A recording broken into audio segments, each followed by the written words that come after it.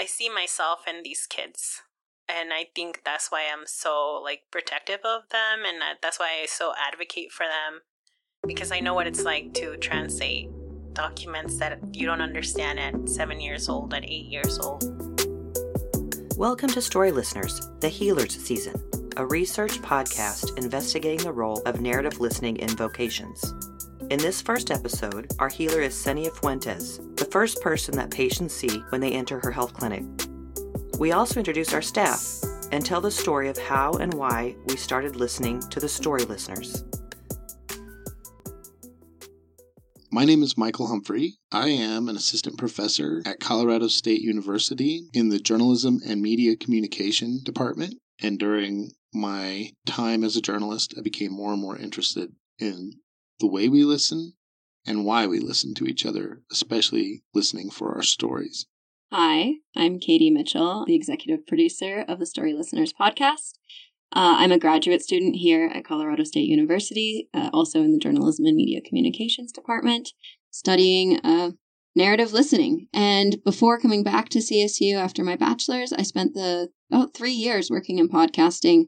And so what we want to do today is sort of introduce you to the concept and tell a little of the story about how we got to Story Listeners. So, Mike, maybe we should start by you trying to define what story listening is. Yeah. What are we talking about here? Yeah, I think in a lot of ways, we are on the journey of answering that question. There are some ideas out there of what story listening is. There's an education concept around it, how young people learn how to command the language through story. There's a book out there about it in sort of political deliberation, about how to use literature as a way to guide some of that deliberation. So story listening can take on many different roles. For us, what we mean at the beginning, so the most basic idea, is a kind of listening that listens for the narrative identity of other people. And what I mean by narrative identity is the way we shape a sense of self through the stories that we tell about ourselves and those around us. Can you talk a little bit more, now that we've gotten a bit of the theory there, about how we're doing this? Yeah, so about a year ago, it started to occur to me and some students who were working on this, rather than trying to, define it top down like that, that we go find people who are really good at listening to other people's stories and learn from that. And then we added this element of vocation, like what kinds of vocations do this.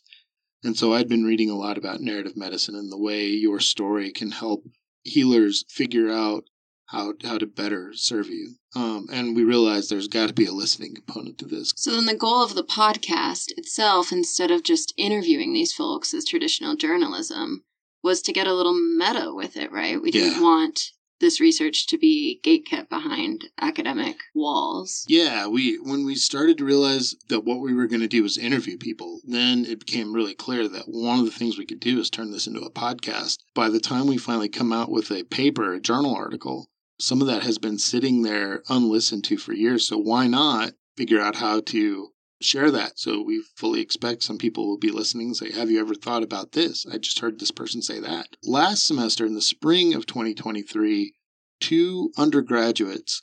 Hey, my name's Kaylee Priscala. And I'm Sujin Skarajunsky. Worked together to start thinking about who we'd interview and what would it look like? What would it sound like? We kind of hit a magical moment when we found actually a former student in our department.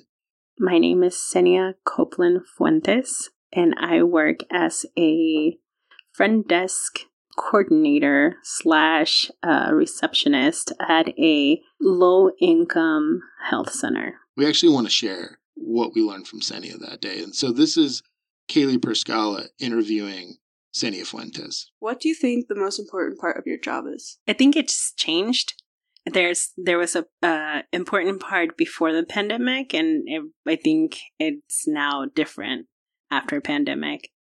I think at the beginning when I first started working there, it was just kind of trying to get people the help that they needed, like getting them through, kind of listening to them and trying to help as much as I could. After the pandemic, it became more of a, are you okay? And I just think it's smiling and trying to be kind became more important. A good experience that's going to be with them through the day. Yeah, that's really interesting. Do you think that you're way that you listen to people and like kind of picked up on those cues from them changed like after COVID? Oh, yeah. I think I always went in trying to be helpful, but also my parents are, they came from Mexico. We all came from Mexico. They didn't speak the language. So I always thought if this was my mom or dad or my grandma or anybody in my family, how would I want them to be treated? So like I always wanted to be there so that somebody else's grandma or parent had somebody that was going to be kind to them. And then I think after the pandemic, anywhere you went, everybody was just in such a bad place. And it was just hard to like feel any type of kindness. So she felt like there was a shift in her empathy. And since then, it's been like much harder to feel empathetic in a way.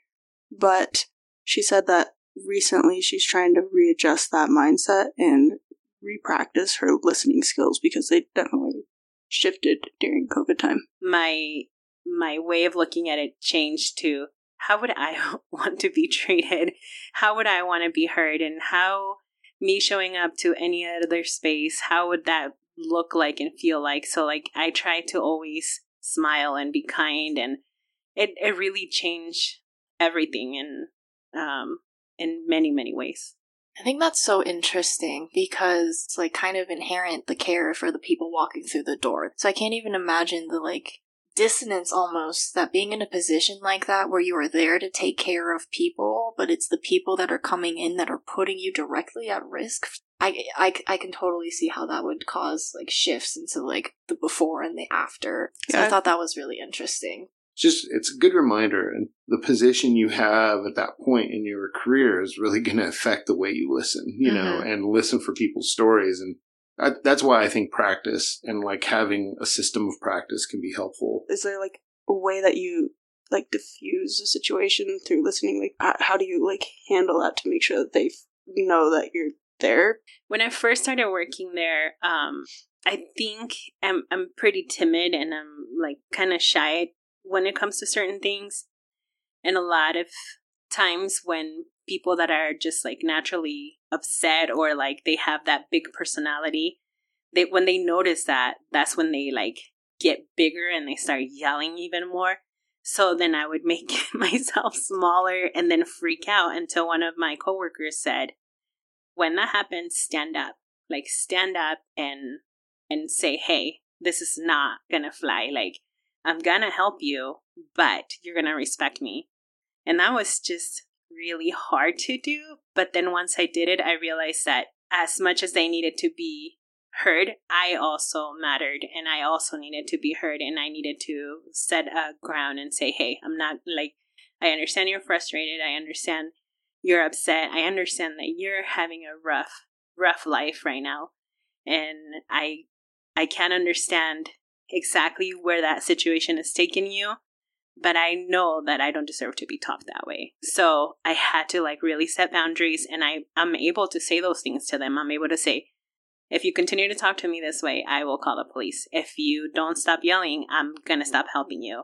Like I can set those boundaries. And for the most part, people are like, oh, shoot, I'm overreacting, or this is ridiculous. Like I get it. Or people get really upset and break things. And so it's just practicing your own boundaries, I think. Do you think that there's been like a time when that happened where you felt like after that the person like opened up more? Like did you learn more about them? It's hard because it's really hard to get cursed at and yelled at and then feel really crummy, and then people being like, oh, I'm sorry. But then I learned that, like I said, you know, they're going through a lot. People are going through a lot. And then there has been times where they have yelled, and once they've come down, they come back in and say, I'm really sorry. That wasn't about you. Like, I'm just going through things. And they'll tell you their story. And then you're like, okay. That seems like, you know, a recipe for burnout. Did you get the sense that that's kind of tiring for her? Yeah, she definitely mentioned it being tiring, but that human element, I think, is something that she seeks out because she can find stories where it's, like, sad and something has happened, and I think that really takes an emotional toll on her. But then a lot of times there's a twist to it, and she finds the beauty in it. Do you have a story in particular like that means a lot to you from working there? Yes. It's a really long story, though. Is that okay? yeah, do it. I love long stories. I had a couple. They came in. They were fostering a baby, and the baby was a few days old.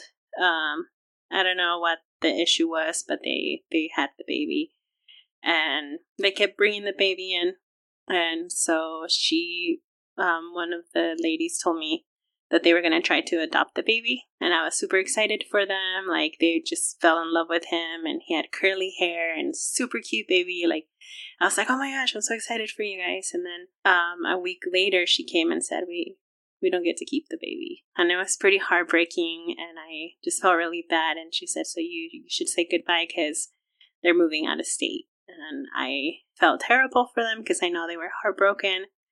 And I went over to the baby, and I just felt good energy, and I said, may you come home wherever that may be for you. And a year went by, and I saw them again, and they had another baby, and she said, this one's ours. And I was so excited because they were so happy, and they had everything they wanted. They had a baby, and I was just like, oh my gosh, that's so exciting, you guys. And again, every time they would come in, they would bring the baby over, and I would get to hang out with the baby, and it was great. And then I think it was a year after that, they came in with 2 kids. One was a little older, and I immediately recognized that kid, and I was like, what? So I look over, and she looks at me, and she's like, yeah. And I was like, wait, what? And she's like, he's ours. The family gave him to us. We legally adopted him. He came home. And I stood in that front desk and bawled my eyes out next to her, and I said, I prayed that he'd come home, wherever that may be, and I think that's you. And she was like, yeah, he's home. So the 3 of us sat there and just bawled our eyes out. And every time they come, I'm always so excited to see them. So it's just those moments that you get to bond with them and get to share those big moments with people that really matter. Xenia's native language is Spanish, correct? Yes. Did she talk about that at all? About her experience of English not being her first language, or yeah, definitely. So I learned English when I was, I'm gonna say 16. I knew how to say purple when I lived in Mexico because I thought it was a funny word, and I liked the way it feels in your lips. Purple. And I just thought it was a funny word. And so when we came to the country, I was 11 years old. But the middle school that I was going to, they said that if they taught us better Spanish, we would learn better English. So when I got to high school, I didn't know any English. So I was lost. So I think I felt really unheard for most of my high school career. And I just didn't never want to make anybody feel that way. And I think that's one of the reasons why I try really hard to always listen. That is so impressive. It's amazing. Yeah, that is crazy. It's incredible. It's really English cool. is no joke, man. It's very impressive. She even remembers trying to make sense of the English when she was in doctor's office and a ton of different places with her parents. I see myself in these kids. And I think that's why I'm so protective of them, and that's why I so advocate for them, because I know what it's like to translate documents that you don't understand at 7 years old, at 8 years old, or going to your parents' appointments because they don't know what the doctor's saying, or helping them fill out paperwork. What I guess I'm curious about is what it looks like for those that don't have that formal training. What do those skills look like? Where they come from? I think it's something that you're really thrown into, and at first it seems really daunting, but the more that you're at the job, it comes with time, and you realize that it's something that you've been taught. Xenia is special because she took journalism classes, so she learned a little bit of that listening, but not to the depth that we have here with the story listening project. But I think that she definitely does do story listening. She has a way of drawing it out of people and having that conversation with them. I think being an immigrant and somebody that felt wasn't heard kind of gave me that need to hear people. So for me, it's just important to pay attention and to like listen. That helped us start thinking. We can figure out the definition, but more importantly, we can figure out how theoretically this works in the world and how somebody like Xenia might have something to offer to the journalist, and how the journalist might have something to offer to the leader, and how the leader might have something to offer to a doctor. We decided we were going to listen our way into this research. We were going to listen our way into our insights.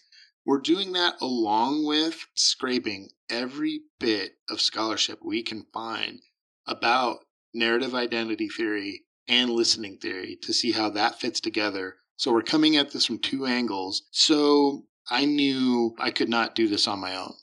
And I got an email from a former student who was one of the best students I've ever had, who took a class called Story Listening that a listening expert, Dr. Elizabeth Parks, and I taught together here at Colorado State, who was, at least I got the sense, open to the possibility of returning as a grad student and maybe sharing this work with me. And once I thought, okay, if that's possible, one of the things I'm best at in the world is begging when I really need something. And so I was like, I don't think I'm gonna hide this. I'm going to beg her to come back to Colorado State from Europe and South America and all these really exciting places that she was like, come back to Fort Collins. I think you might really like this. So Katie, this is a miracle that you're sitting across from me. And I'd really like to know how that happened. Well, what you were doing, I did not perceive as begging. I saw as like a hand from the heavens above. So I think this worked out very well for us. So a little bit of background. I met Mike during my undergrad degree here at CSU, and I approached him for an independent study, or maybe you approached me? Yeah, I think maybe we talked about a possibility of this. Yeah, after taking one of his classes in online storytelling. And I was really interested in figuring out how do we tell our stories in ways that can heal us. And Mike is the resident expert on narrative in our department, and so he seemed like the guy to talk to. And that question bloomed into 3 semesters of independent study that I even took with me on my study abroad and was presenting to some poor roommates of mine, And what was so special about that is we were both trying to answer a question. It wasn't as much of me just sitting there every week saying, like, teach me, but how do we approach this together? And so I think we both had that, I'm going to say, like, blessing of a connection within this interest, right? Narrative identity specifically. Right. I then went on, as Mike mentioned, I was fortunate enough to be able to travel and live in Europe and South America for a few years, where I was working as a podcast producer for an agency, which was a really great time, and being able to chat with so many folks about their communities and their lives and their passions. And I found a great joy in audio. It's something that I had detested in my undergraduate degree. I was like, no, writing all the way. But I came to love it because you could hear something in someone's voice that they could edit out when they were writing. It's much more difficult to edit out excitement or emotion with audio. And so I found joy in that. But there came a point where I was looking for something new. And I emailed Mike because I remembered our niche work together and thought, okay, maybe he knows somewhere I could apply for money.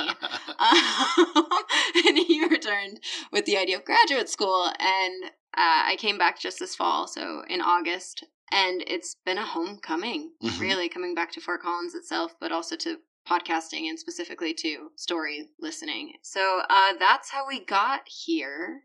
And so the next question was, how do we do a whole season of a podcast? Like, do we go out and do it?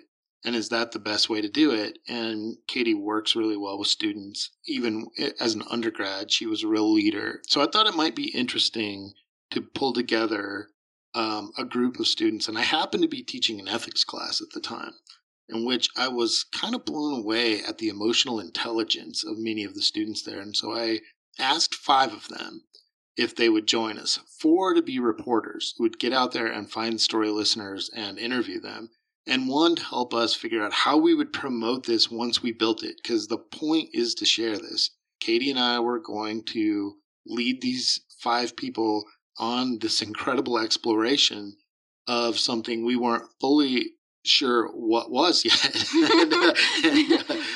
and they were ready to go. And trying to explain what our new goal is without having any proper definition of it. And so as you listen to these upcoming episodes, know that it's emerging. Like, you're watching us all learn, and you can be amazed by how brilliant these reporters are. Yeah, I agree. And so we want to just very briefly introduce you to each one of them, not by going into their story too deeply, but to hear just a little bit about what they think about when they think about story listening. And so these interviews occurred before we interviewed anybody else. So Katie and I interviewed our reporters to get a sense of where they're going to start. And then at the very end of the season, you'll hear them again talk about what they think they've learned, what they have learned. Let's start with our senior reporter, somebody who kind of earned his way into that title by being the most intrepid and really going into two of the harder interviews we did, not because the people were hard, they weren't at all, but the complexities of what they were doing. So that person is Milo Gladstein. Yeah, I think it's also what you do before you start the actual interview. That's a big mistake that people make a lot of times, is they sit down and they jump right into their first hard interview question. And I think that talking to people as a human being before the interview can help break the ice and kind of ease into that. We're friends, we're here to talk about just whatever you're passionate about. And so he comes from it from a really strong journalist point of view. How would you describe Milo's growth through this? Really strong willingness to learn. All right. And so when I look at how he's been able to ask the difficult questions, and you'll hear us really dive into those, and how he's not only been willing to ask them, but answer them, I think that's been the growth I've seen, is he's been able to bring himself in a world where you're usually told to keep yourself out of it. Yeah. And then there's Alexis Austere. Alexis was really interesting to me because she regularly in the ethics class had mind-blowing insights. I mean, truly. And was so humble about it. She also did 2 of our interviews.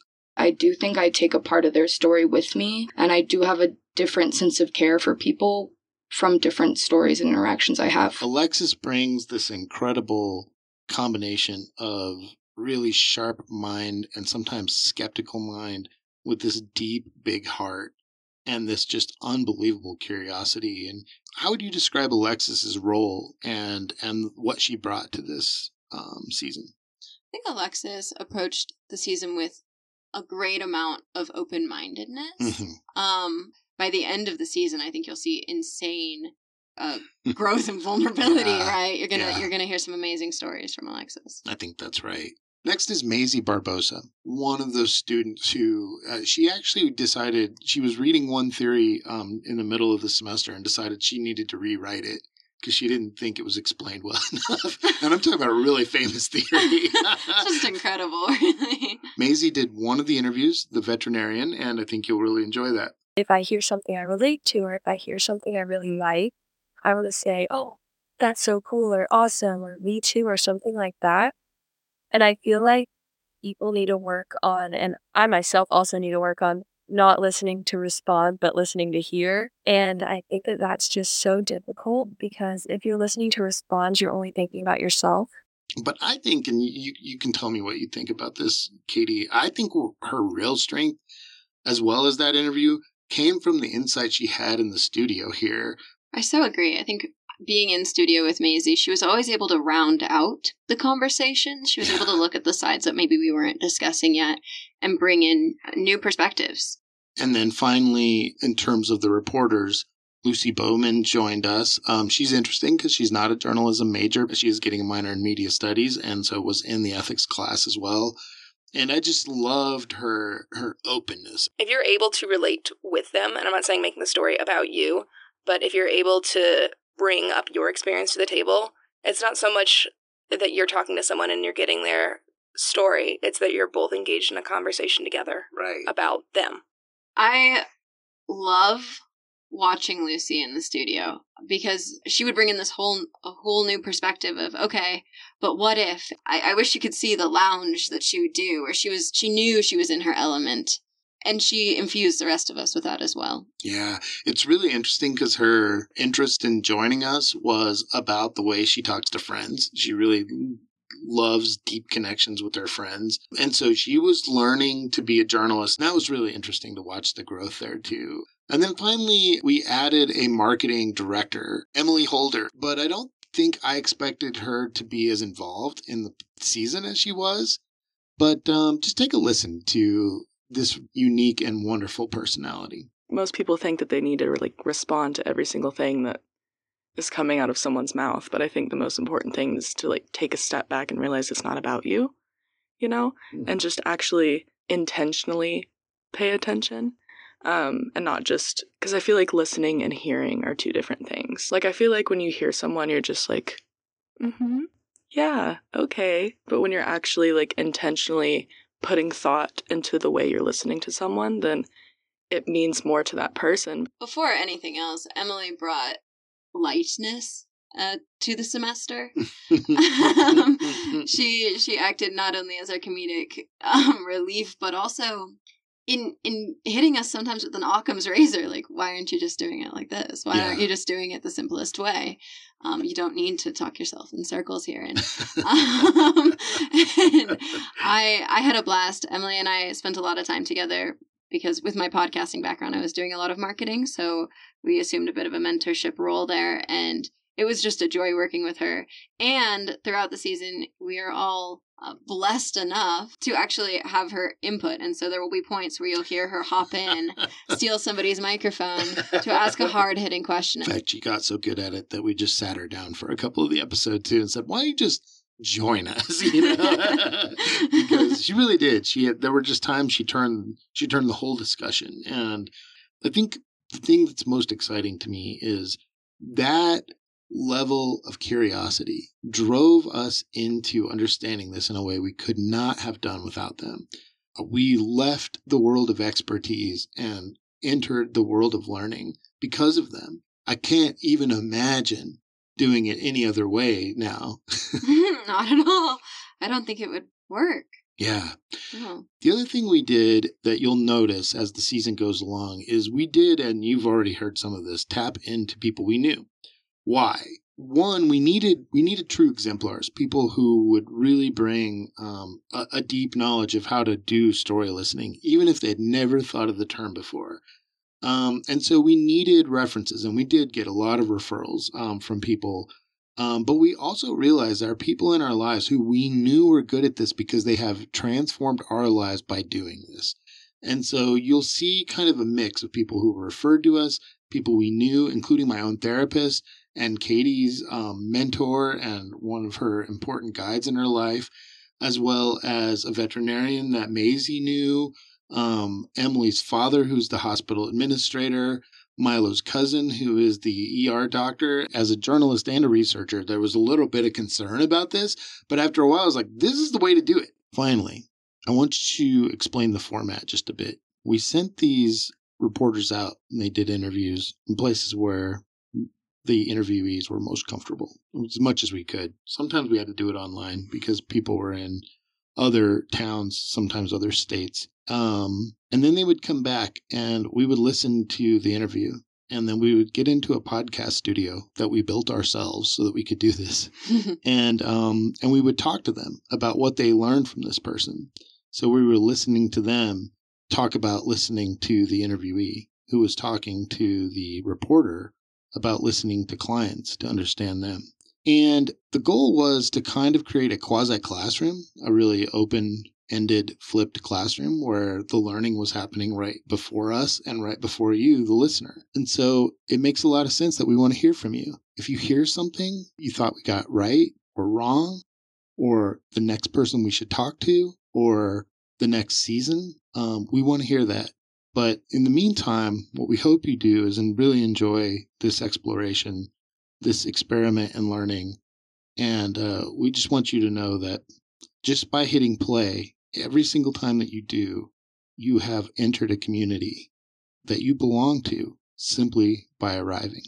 So thank you so much. Thank you for your time. And Katie, this is a good time to talk about gratitude. I am so grateful for you and the way you produced this season. I'm proud of it. And I just want to thank you for everything you brought to this project. Mike, thank you so much for the opportunity to be here to work on this project and to be able to create something new with you. And I look forward to seeing what this sparks. So keep your ears open for episode 2 1 week from today.